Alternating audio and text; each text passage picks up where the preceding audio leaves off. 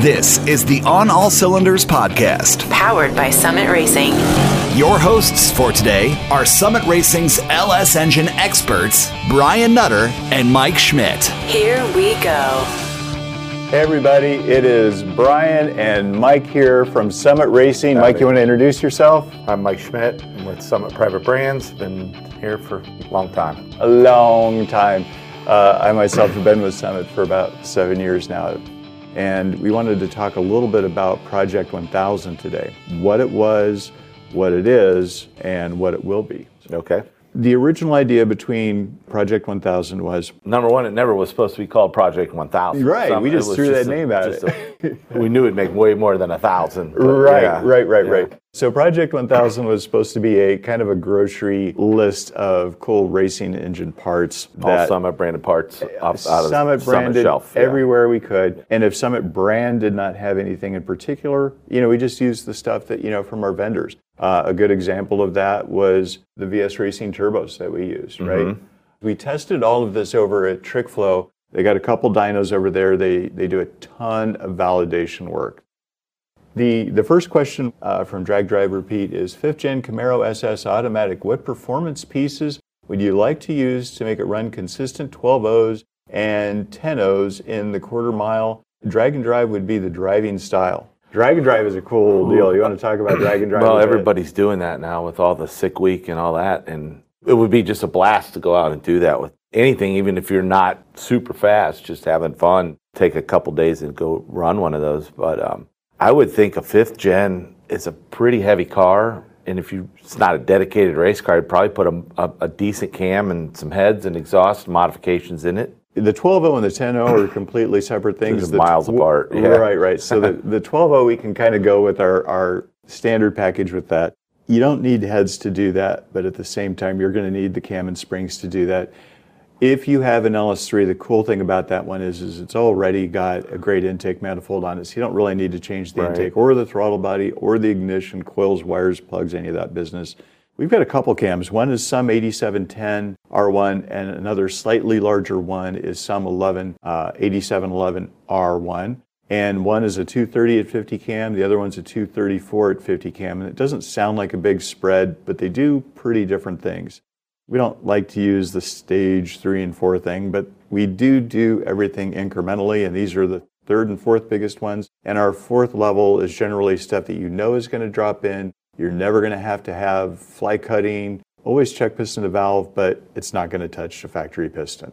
Even allows a little bit of head milling, which we're a fan of compression.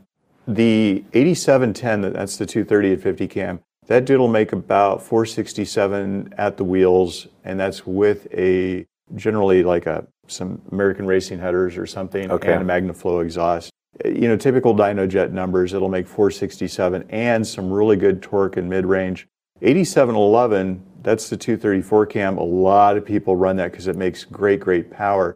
And it does. It makes another 6 or 7 horsepower even yet. So it'll be up there in that, say 475 horsepower range. Again, these are numbers anybody can repeat. We don't inflate anything. This is as you drive it, no extra cooling down, no tricks, no fuels, no anything. This is just when you put a part in your car, you go take it to your local, chassis dyno shop, which we heavily recommend doing that. The thing's just going to make the number that we say it will. So with 8711, we're picking up 7 horsepower at the wheels, which is great, except for losing 15 foot-pounds in the mid-range. And in the mid-range, I'm talking 3,500 RPM. In an automatic car, you might want the smaller cam. You're going to want that, if not even a step smaller with, like, say, we've got a 222 cam and a 226 cam as well, 8707 and 8. It's great to have a big cam with big horsepower, but if your torque converter is signing on at 2,500 and your engine doesn't sign on until 4,000, you're going to be sitting there waiting while that other car runs away from you. To get in the 12s with an automatic car, anything you do to lighten that thing up. And the converter. And a higher stall converter for sure. Back in the olden days, 3,500 on the street, that was a big converter, but they weren't lockup converters. Right. The lockup clutch allows you to and now you run can have the stall your cake and and eat it too. knock it down when you engage it. Yeah, light throttle. Right. So now like 3 or 32 is really kind of just getting started. So that would be, one thing to definitely do is get the engine up on the cam, so to speak. The other cool thing about 8710 versus 11 is it tunes out really, really nice. People want the choppy idle and everything, but if it gives you fits when you're trying to tune it, it gets old real quick. 8710, I got to tell you, we've got a ton of customers out there that endurance race with it. It's low maintenance, basically. Another cool thing about the Pro LS cams is we are not stressing the valve train. We've designed it around the factory rocker.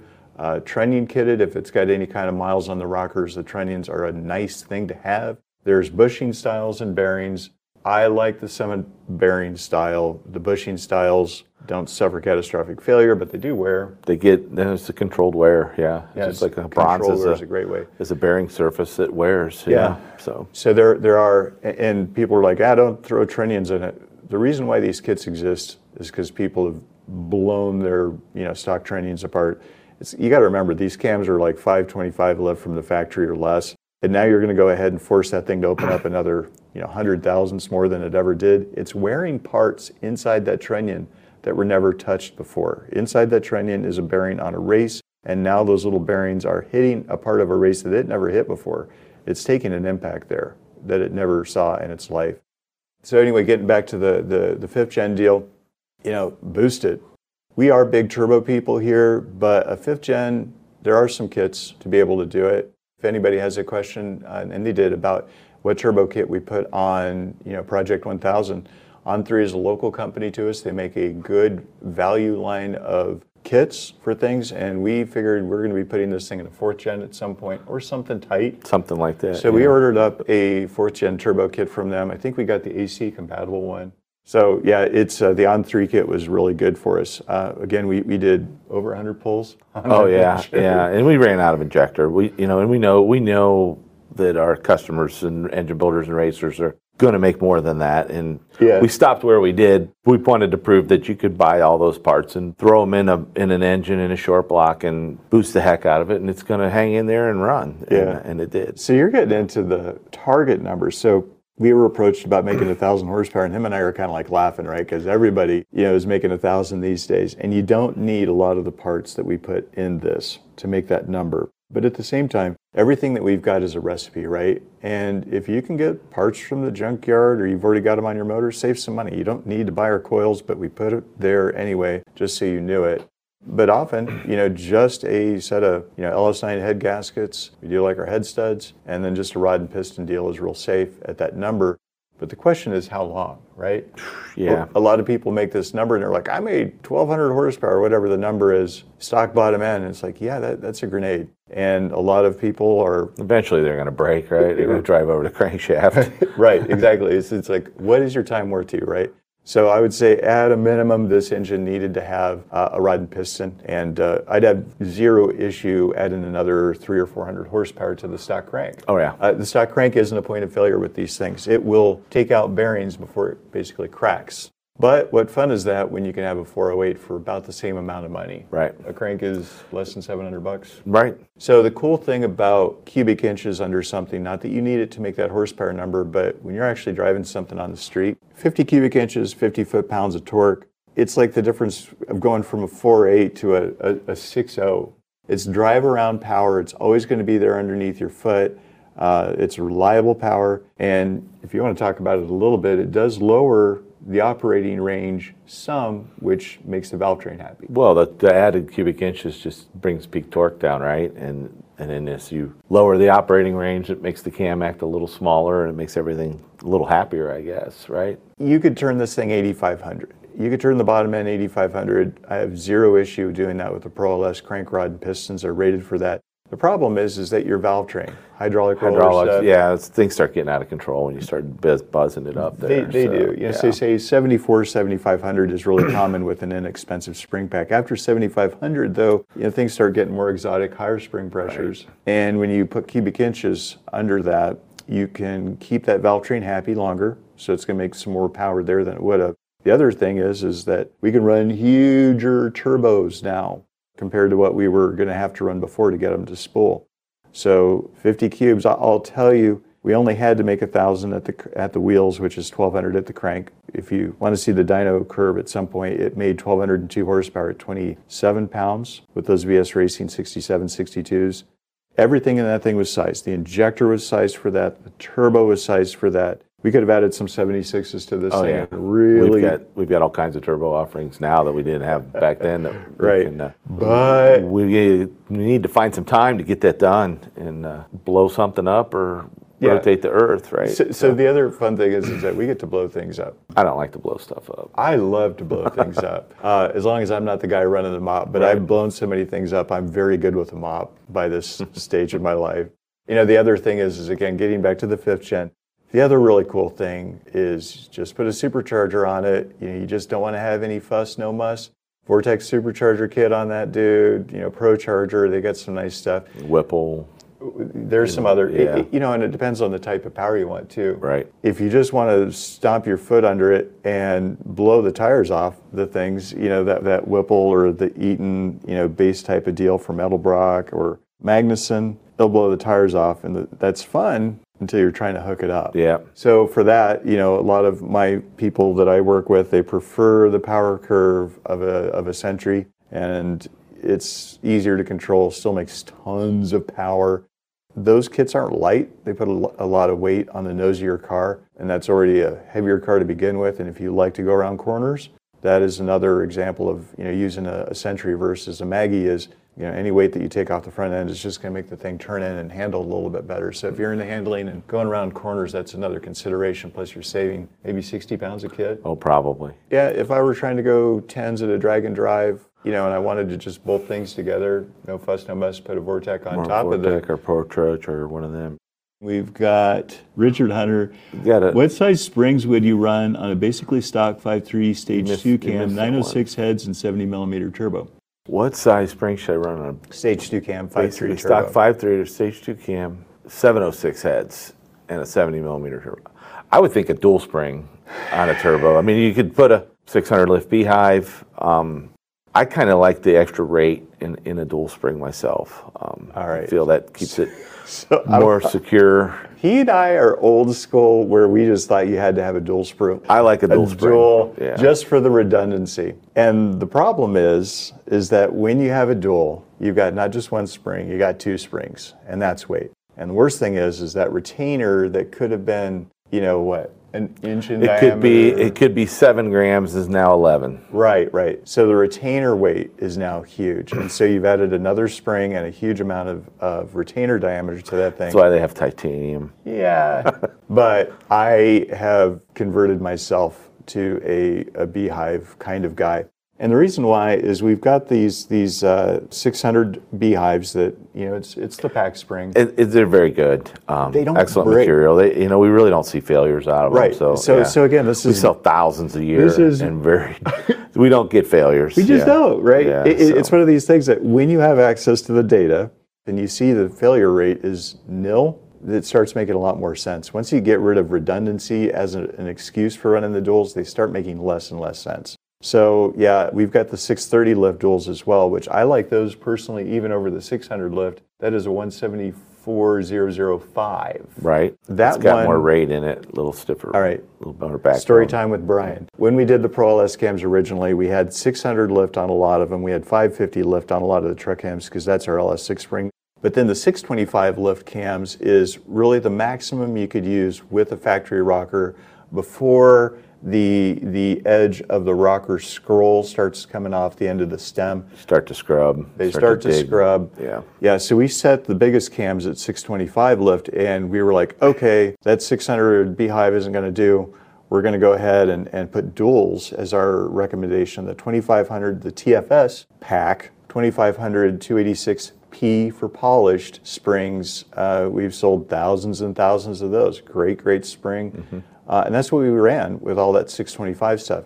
So lo and behold, we introduced the 630 lift spring, and we've been using it now for years and now have good data that we feel confidently that we can just go ahead and put our 630 lift on the 625 springs. It happily turns RPM. We had JP out there with the 600 lift beehives turning 70s. That's an anomaly. So yeah, this is one of our friends that bolted our 92 millimeter T4 on it. Awesome turbo, by the way. Stock bottom end, and this guy's a lunatic. But he's got our stage for twin turbo cam Okay. in it, which we allow a little bit more overlap with the twin turbo T6 cams.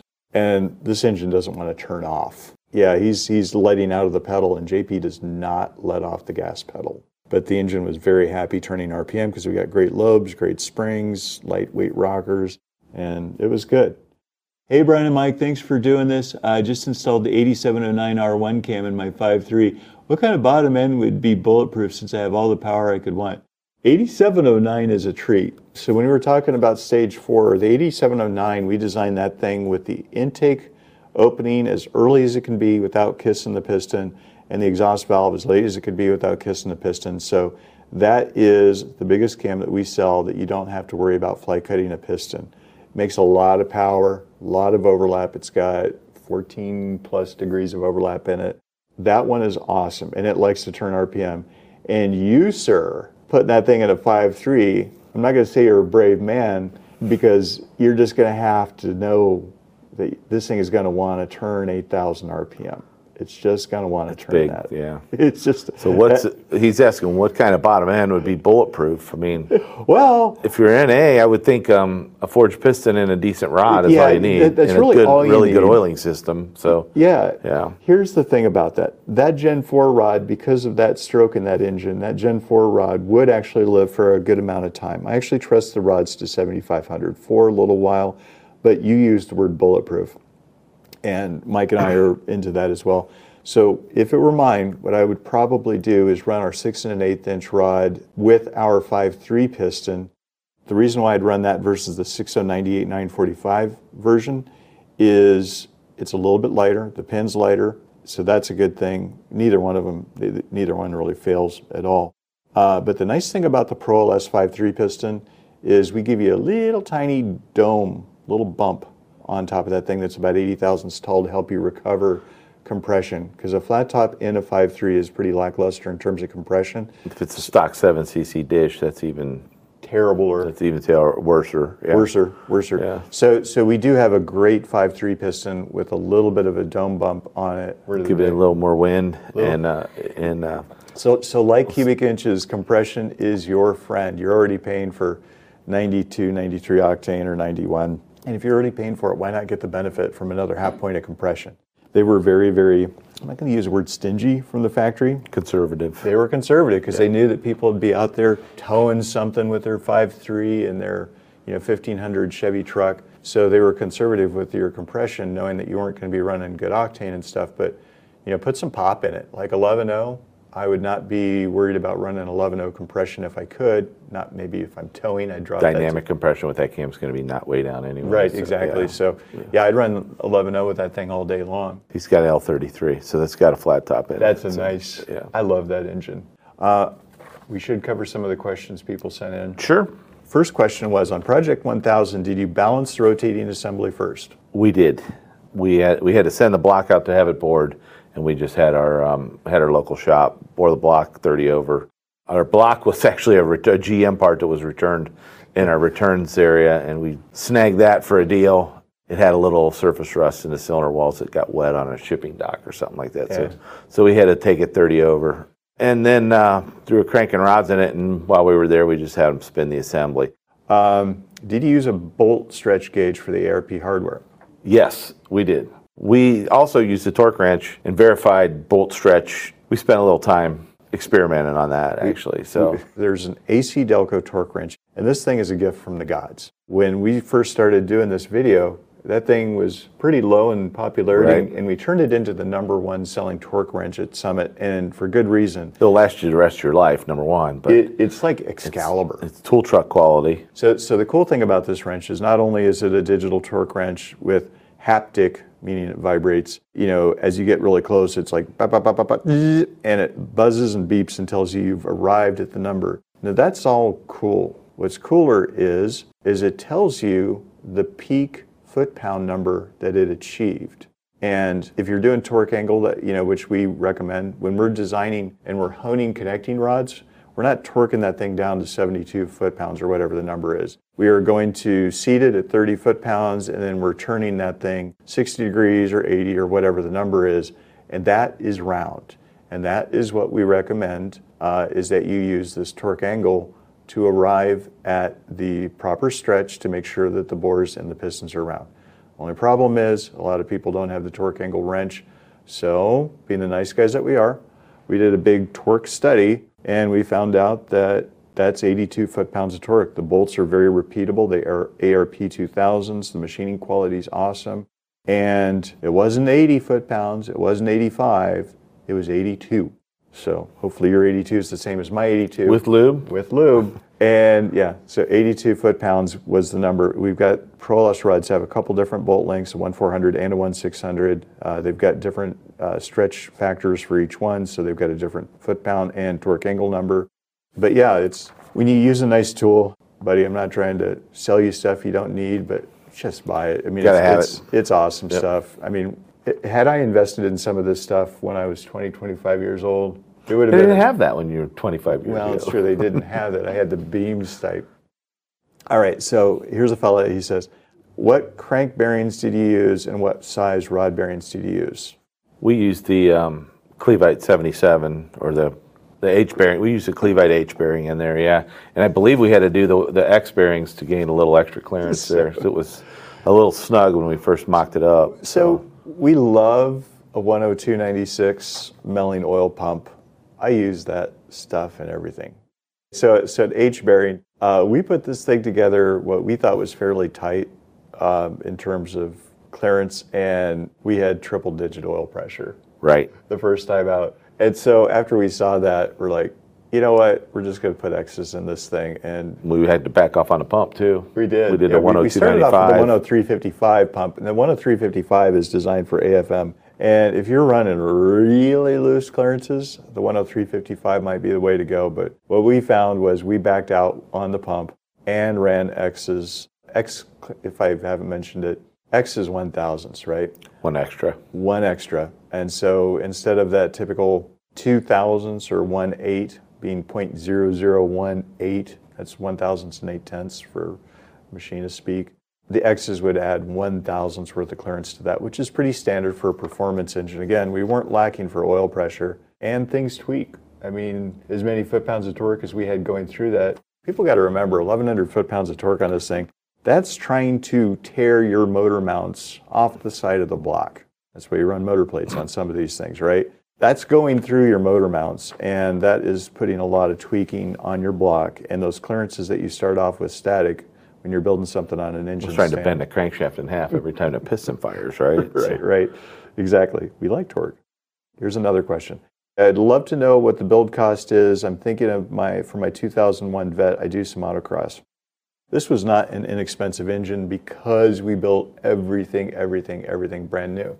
But the rotating assemblies are 2,600. Yeah, they're not bad. Something like that. So we also don't go chintzy on the parts we throw into that. That's a Clevite H bearing. It's not some no-name bearing. That is a great made in America ring pack that we use with those things. I would say that motor was probably, with heads and gaskets, fasteners, valve train, pushing close to $12,000 or $15,000. Right. Yeah. And the turbo kit, now that's where a lot of cost in a turbo kit. Right. Now that's where things get. If you're a fabricator, you can probably save a lot of money on that stuff. Thousands and thousands of bucks.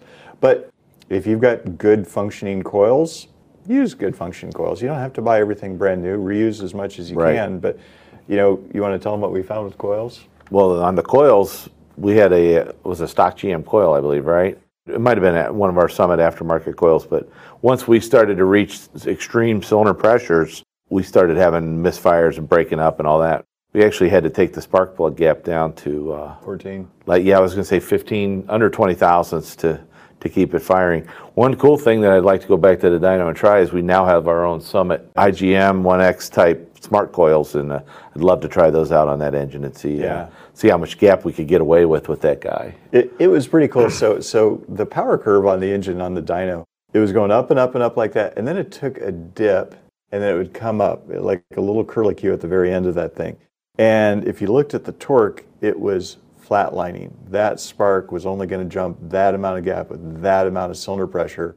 And so as cylinder pressure came down, it allowed the spark to come back, and it was allowed to make more power at the very end as cylinder pressure decreased. And the fix for that was just tightening up plug gap, which you never know that stuff until you're on the dyno. Cool lessons to learn, right? Cool lesson. I mean, to try to do this at the track. Oh my gosh. Figure that out and making a pass at a time. It could have been my torque converter. Right, It could have been this. It could have been. Gosh, no. We have a good friend here. We've got a couple local chassis dyno shops that do great work. We uncover so much stuff on the dyno over there. It's ridiculous. A lot of it is fuel related. These fuel pumps and everything we use, I mean, they're great pumps. But, you're just not going to know what's going on until you have a wideband O2 stuffed up the pipe on this thing to know that everything is working as it should. And that's stuff you're not going to find out at the track easy. And here's the other question, like, why a stroker? And why not? We had to buy a crank anyway. So. We had to buy a crank anyway. So, yeah, we kind of got into it a little bit earlier. It's like, 408 cubic inches, it's another 50 cubic inches, right? It's not a bad thing to have more power.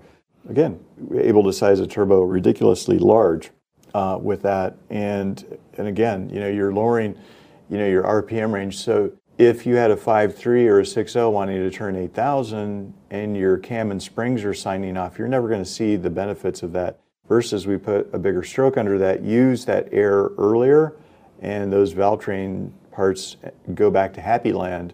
And you see the power gains there, not from the cubic inches necessarily, but just because the valve train is more stable. Earlier, yeah. Yep. When finding the right pushrod length, why did you add 70 thousandths to it, and how do you come up with that number? You did that, I don't recall. Oh, I did that. All right, so we've got LS7 Delphi lifters, and people talk about lifters, LS7 lifters and that. So the original LS7 lifters have not been made for a long, long time. Delphi makes all the really, really good ones. And the problem is Delphi's, as of late, have got a reputation for being not great. And the problem is there's a lot of unscrupulous fellows that call them Delphi lifters, and they are not. They are junk. And people put them in their engines and they don't operate well. And then they're like, but I had Delphi LS7s in it. No, you didn't. And we know that because we know how much they cost and we know where we sell them at, and they are value priced. You can trust a Brian Tooley LS7 lifter or a Summit. We know what they cost, we know where they need to be priced, and if you're buying something significantly less than we're selling it for, it's probably not legit. Not the real thing, right? Right. And the problem, lifters are the most finely machined part in the entire engine. Tenths of a thousandth. Yeah, that plunger clearance is really tight. It's critical, right? And even when it's right, it's hard to make them right. But again, Mike and I have access to the data to see failure rates and warranty rates on all this stuff. And I have zero issue running a Summit Delphi lifter and all these things. So going back to a Delphi lifter, what makes the LS7 kind of cool? A lot of lifters might have a couple 100,000ths worth of plunger travel. A genuine Delphi LS7 is 166 thousandths. I know that because I measured it. And we put that plunger roughly halfway in the middle of that. You could run anywhere from 70 to 100 worth of preload on that. The benefit to doing that is the less oil you have in that lifter, the less it aerates. And when the less it aerates, the more net lift you have with it at high RPM. So you have to be a little careful with that, though, how much preload you put into it. But yeah, that 70 number, 50 to 70 is what we recommend for pretty much anybody that is, roughly one turn of the rocker stud there, rocker bolt. But you could go a little bit more with that if you really want to get good. And how much force is needed to crank the assembly?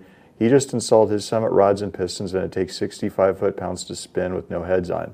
You, sir, have a problem. Sounds like something's off. Line hone or something. I don't know. That's really high. We spun that at what, 25 foot-pounds, 22 foot-pounds? It was fairly light for a street motor. So. Yeah, and so we call this breakaway torque because a lot of us don't have fish scales or any of that business. But if you take your short block built with the rings, with the pistons, with the crank, and it really depends on what oil you've got on the mains as well when you're putting this thing together. If you assemble it with a no oil or very, very light oil, not break-in lube, 13 would be kind of a normal number for a street engine, meaning that you'd be like turn, and boom, that rotating assembly would start to spin, and you look back at that peak and hold number on your torque wrench, and that's about 13 foot-pounds of torque with a standard set of standard tension rings in the thing. There are dwell points on pistons at TDC where they're up and down on the bore, and that applies leverage to things. So you have to do that test a few times. But I think, yeah, on our engine, it was about 22, 23 foot-pounds of torque, and that was with real break-in lube Thick, on the mains. gooey, Thick, gooey, sticky stuff. Also, we do like lower tension rings, but not too low with boost. And frankly, most of our engines that we build, Pro LS pistons for are going to see boost or nitrous, and oil and does bad things that causes detonation. So we run a standard tension oil with our ring packs. Not to say that that's old school 3/16ths or 5/64ths type stuff. In terms of tension, it has something to do with unit loading. So it is lower tension, but it's still considered standard for a modern vehicle. So we're running standard tension rings in that. And yeah, if you've got 65, something is locked up. And, we furnish these rotating assemblies with standard bearings. And that's cool if your block is truly what we call on the split. There's the housing bores in these blocks, the main bores. They've got a range. It's either a little big, a little small. When you torque the bolts, those bores get small, and there goes your bearing clearance, and things get tight. And you're never going to know that until you put a dial bore gauge on something with a transfer mic. You should be able to spin it, and it should keep going. Once you stop, once you take your hands off of it, it should spin a half, 3/4 of a turn, nice and smooth. If it spins, as you rotate it wins. If you're spinning it and it stops when you let go of it, it's not. Right. You got an issue.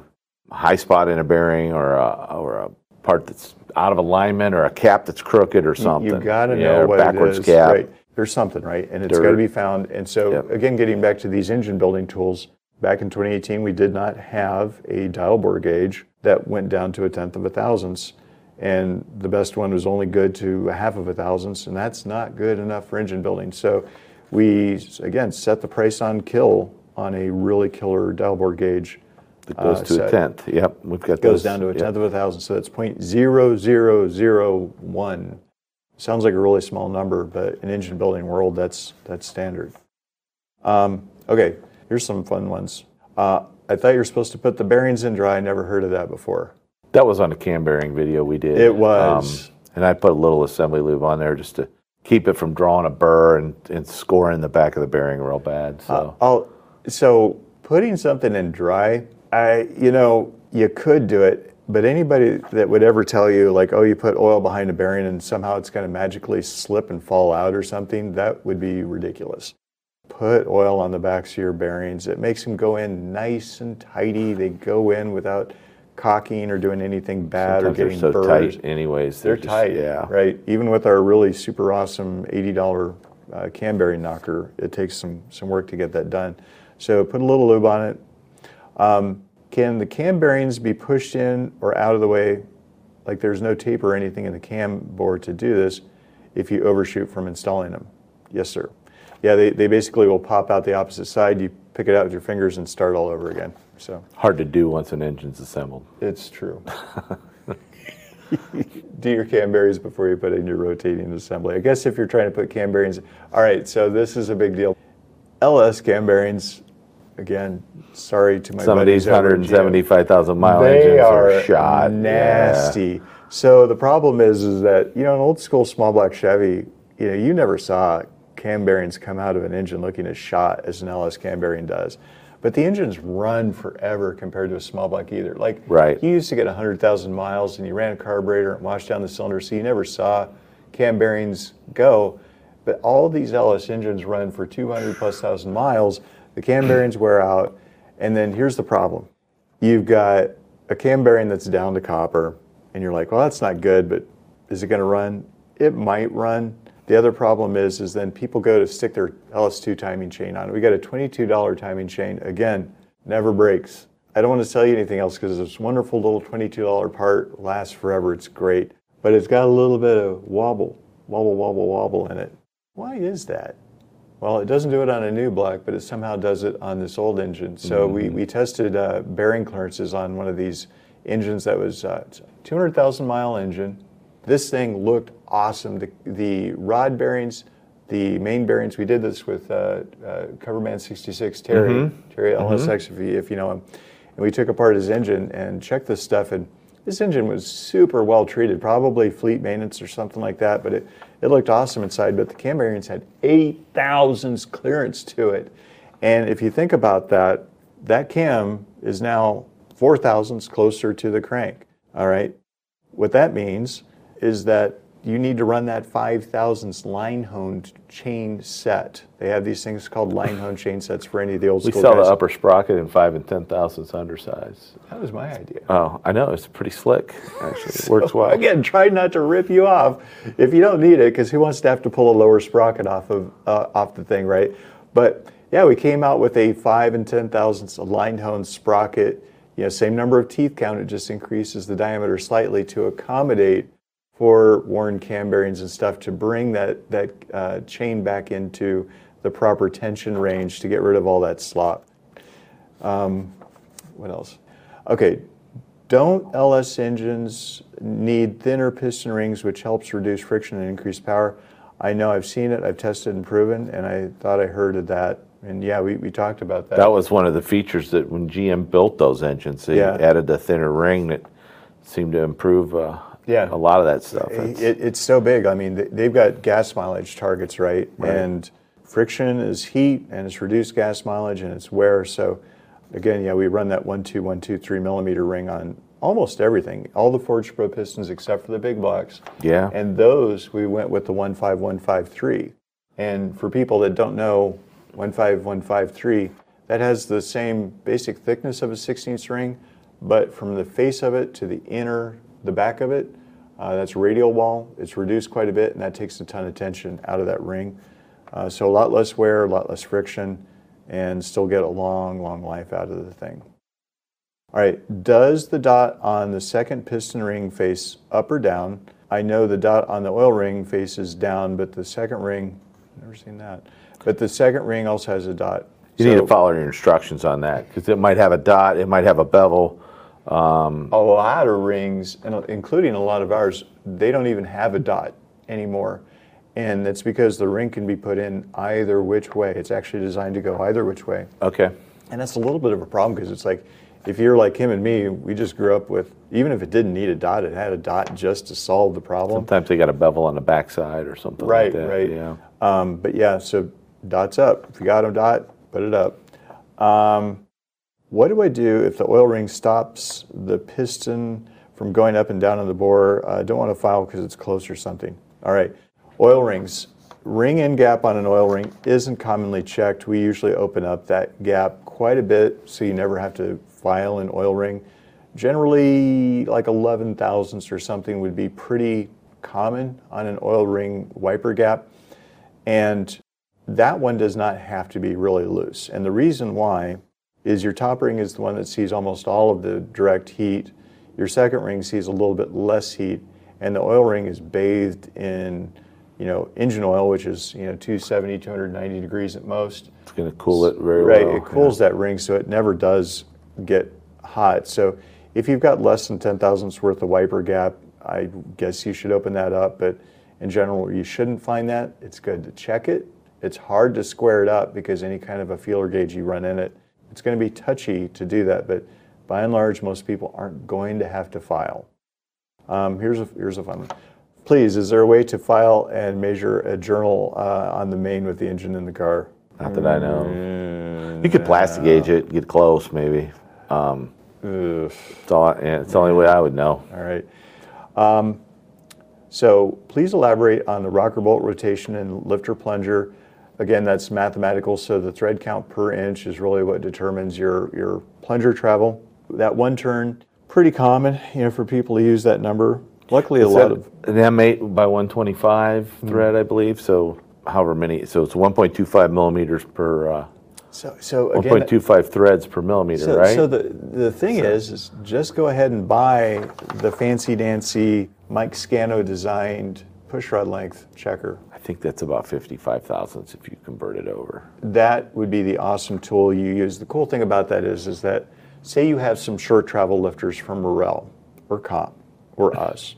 Those things might have 33 thousandths worth of total travel in them, and you're trying to get that thing roughly halfway in between. It is twitchy trying to hit that number exactly. And anytime that you have two different lifts on your cam, like say a lot of our LS cams have 625 lift on the intake lobe or 605 on the exhaust, well, the base circle's shorter, so the lifter is actually farther down, on the high lift lobe than it is on the exhaust. So we've actually got two different push rods. My personal engine, my LS7, I've got 4 different push rods in the thing, one for each bank and one for the intake and the exhaust, because I've got 2 thousandths worth of variance on one side of the deck versus the other, but I'm trying to hit that number down to 19 thousandths. And without this awesome push rod length checking tool, that is a very hard thing to get right. So that is a tool, if you're going to be building LS engines, I'd highly recommend that.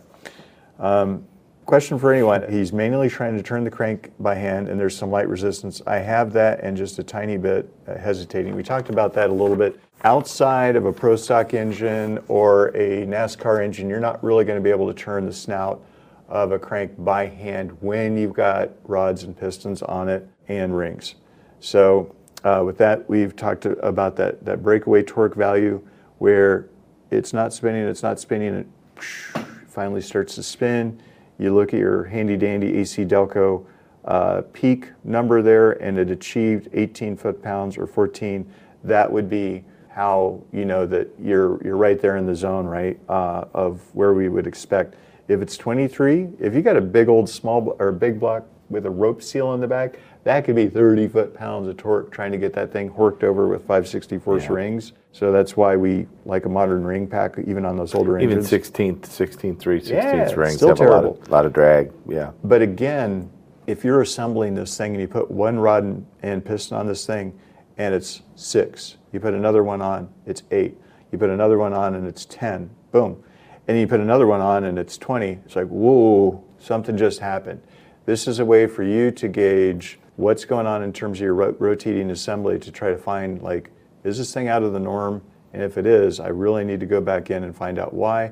And I might have to spend some more money on cool tools to do it. So we've had a great time here. Again, thank you for joining us here today and talking about Project 1000. The second half of part 2 video is where we really take the engine over to the dyno. We put the intake manifold on it, the injectors, the coil packs. We run the thing in on the dyno. We're checking plugs, making sure we got fire in every hole. We got good oil pressure. All of our turbo lines are great and run well and not leaking oil anywhere.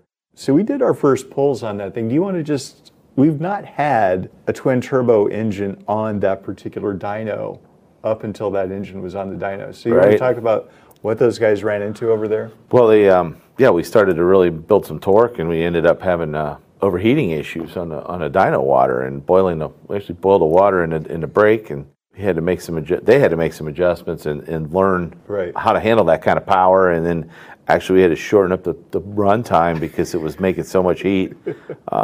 So we went from like a 3,000 RPM sweep to like a 2,500 RPM sweep or something. So we wanted to see like what kind of torque, like when these turbos were going to come on. So we used a VS Racing 6762, and that dude had a 67 millimeter compressor wheel. That was V-band. Was it T4? No, I think it was V-band on that thing. So on the 67 millimeter inducer, we started off with 62s, which are small. And he's now got 66 and 68 millimeter turbine wheel options, but these happen to have a 62. 67 millimeter is right sized for a 408, making this type of power, but a 62 millimeter turbine is not. That's a heck of a lot of cubic inches. And again, those last few pounds of boost to hit that 1202 number, you could just see the pipes, they were glowing red. Maybe get into that a little bit. I mean, yeah, pipes glow red anyway, but the turbine on that was running out of turbine. It was running out of turbine, right?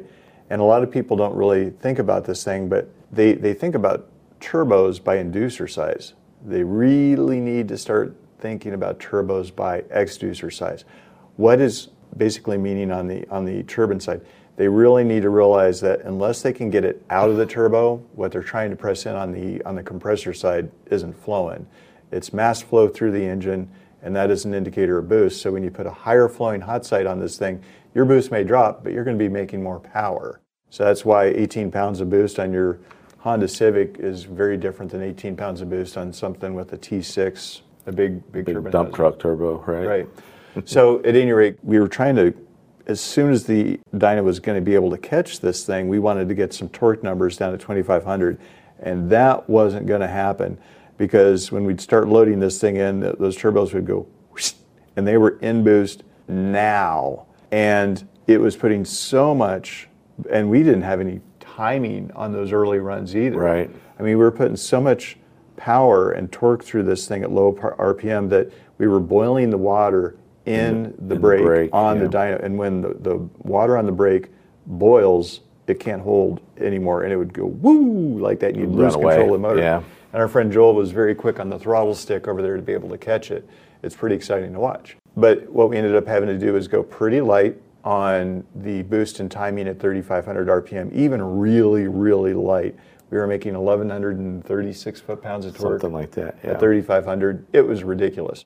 But even at 3,500, we couldn't do a real sweep because this thing wants to spin 7,000 or more. So we would start the pull later on in life. I think You ended up starting at 4,500, something Right. like that, go 45 to 7 or whatever. Just to give the water, enough time to control it that we could see what that peak number was. But yeah, we've never had a dyno pull where we could really push the bottom of the curve and the top of the curve at the same time.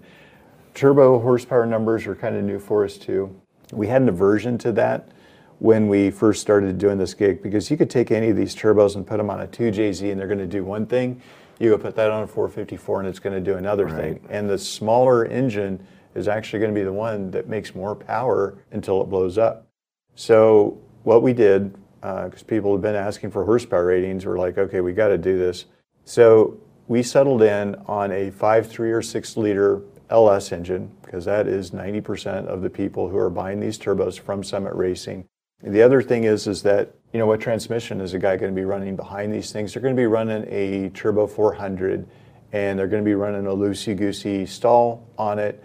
So these horsepower ratings are going to be numbers that you are going to be able to replicate on your 5.3 or 6.0 without any weirdness. A lot of exotics.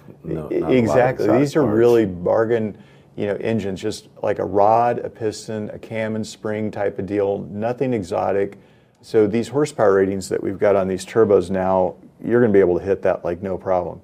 The other thing is that a lot of people don't talk about this, but it's really easy to mismatch a turbine and compressor and really overspin a compressor in the search for power, and that can really kill reliability. We will not match a turbine to a compressor. That's a big mismatch that's going to cause reliability and shaft overspeed. We just don't do it. It's not worth your time or ours to have to deal with parts that are breaking. All right, rock and roll, guys. Thank you very much for joining us. I'm out. This has been the On All Cylinders podcast. Powered by Summit Racing. Check out new episodes coming soon at onallcylinders.com. OnAllCylinders.com. Thanks for listening. See you next time.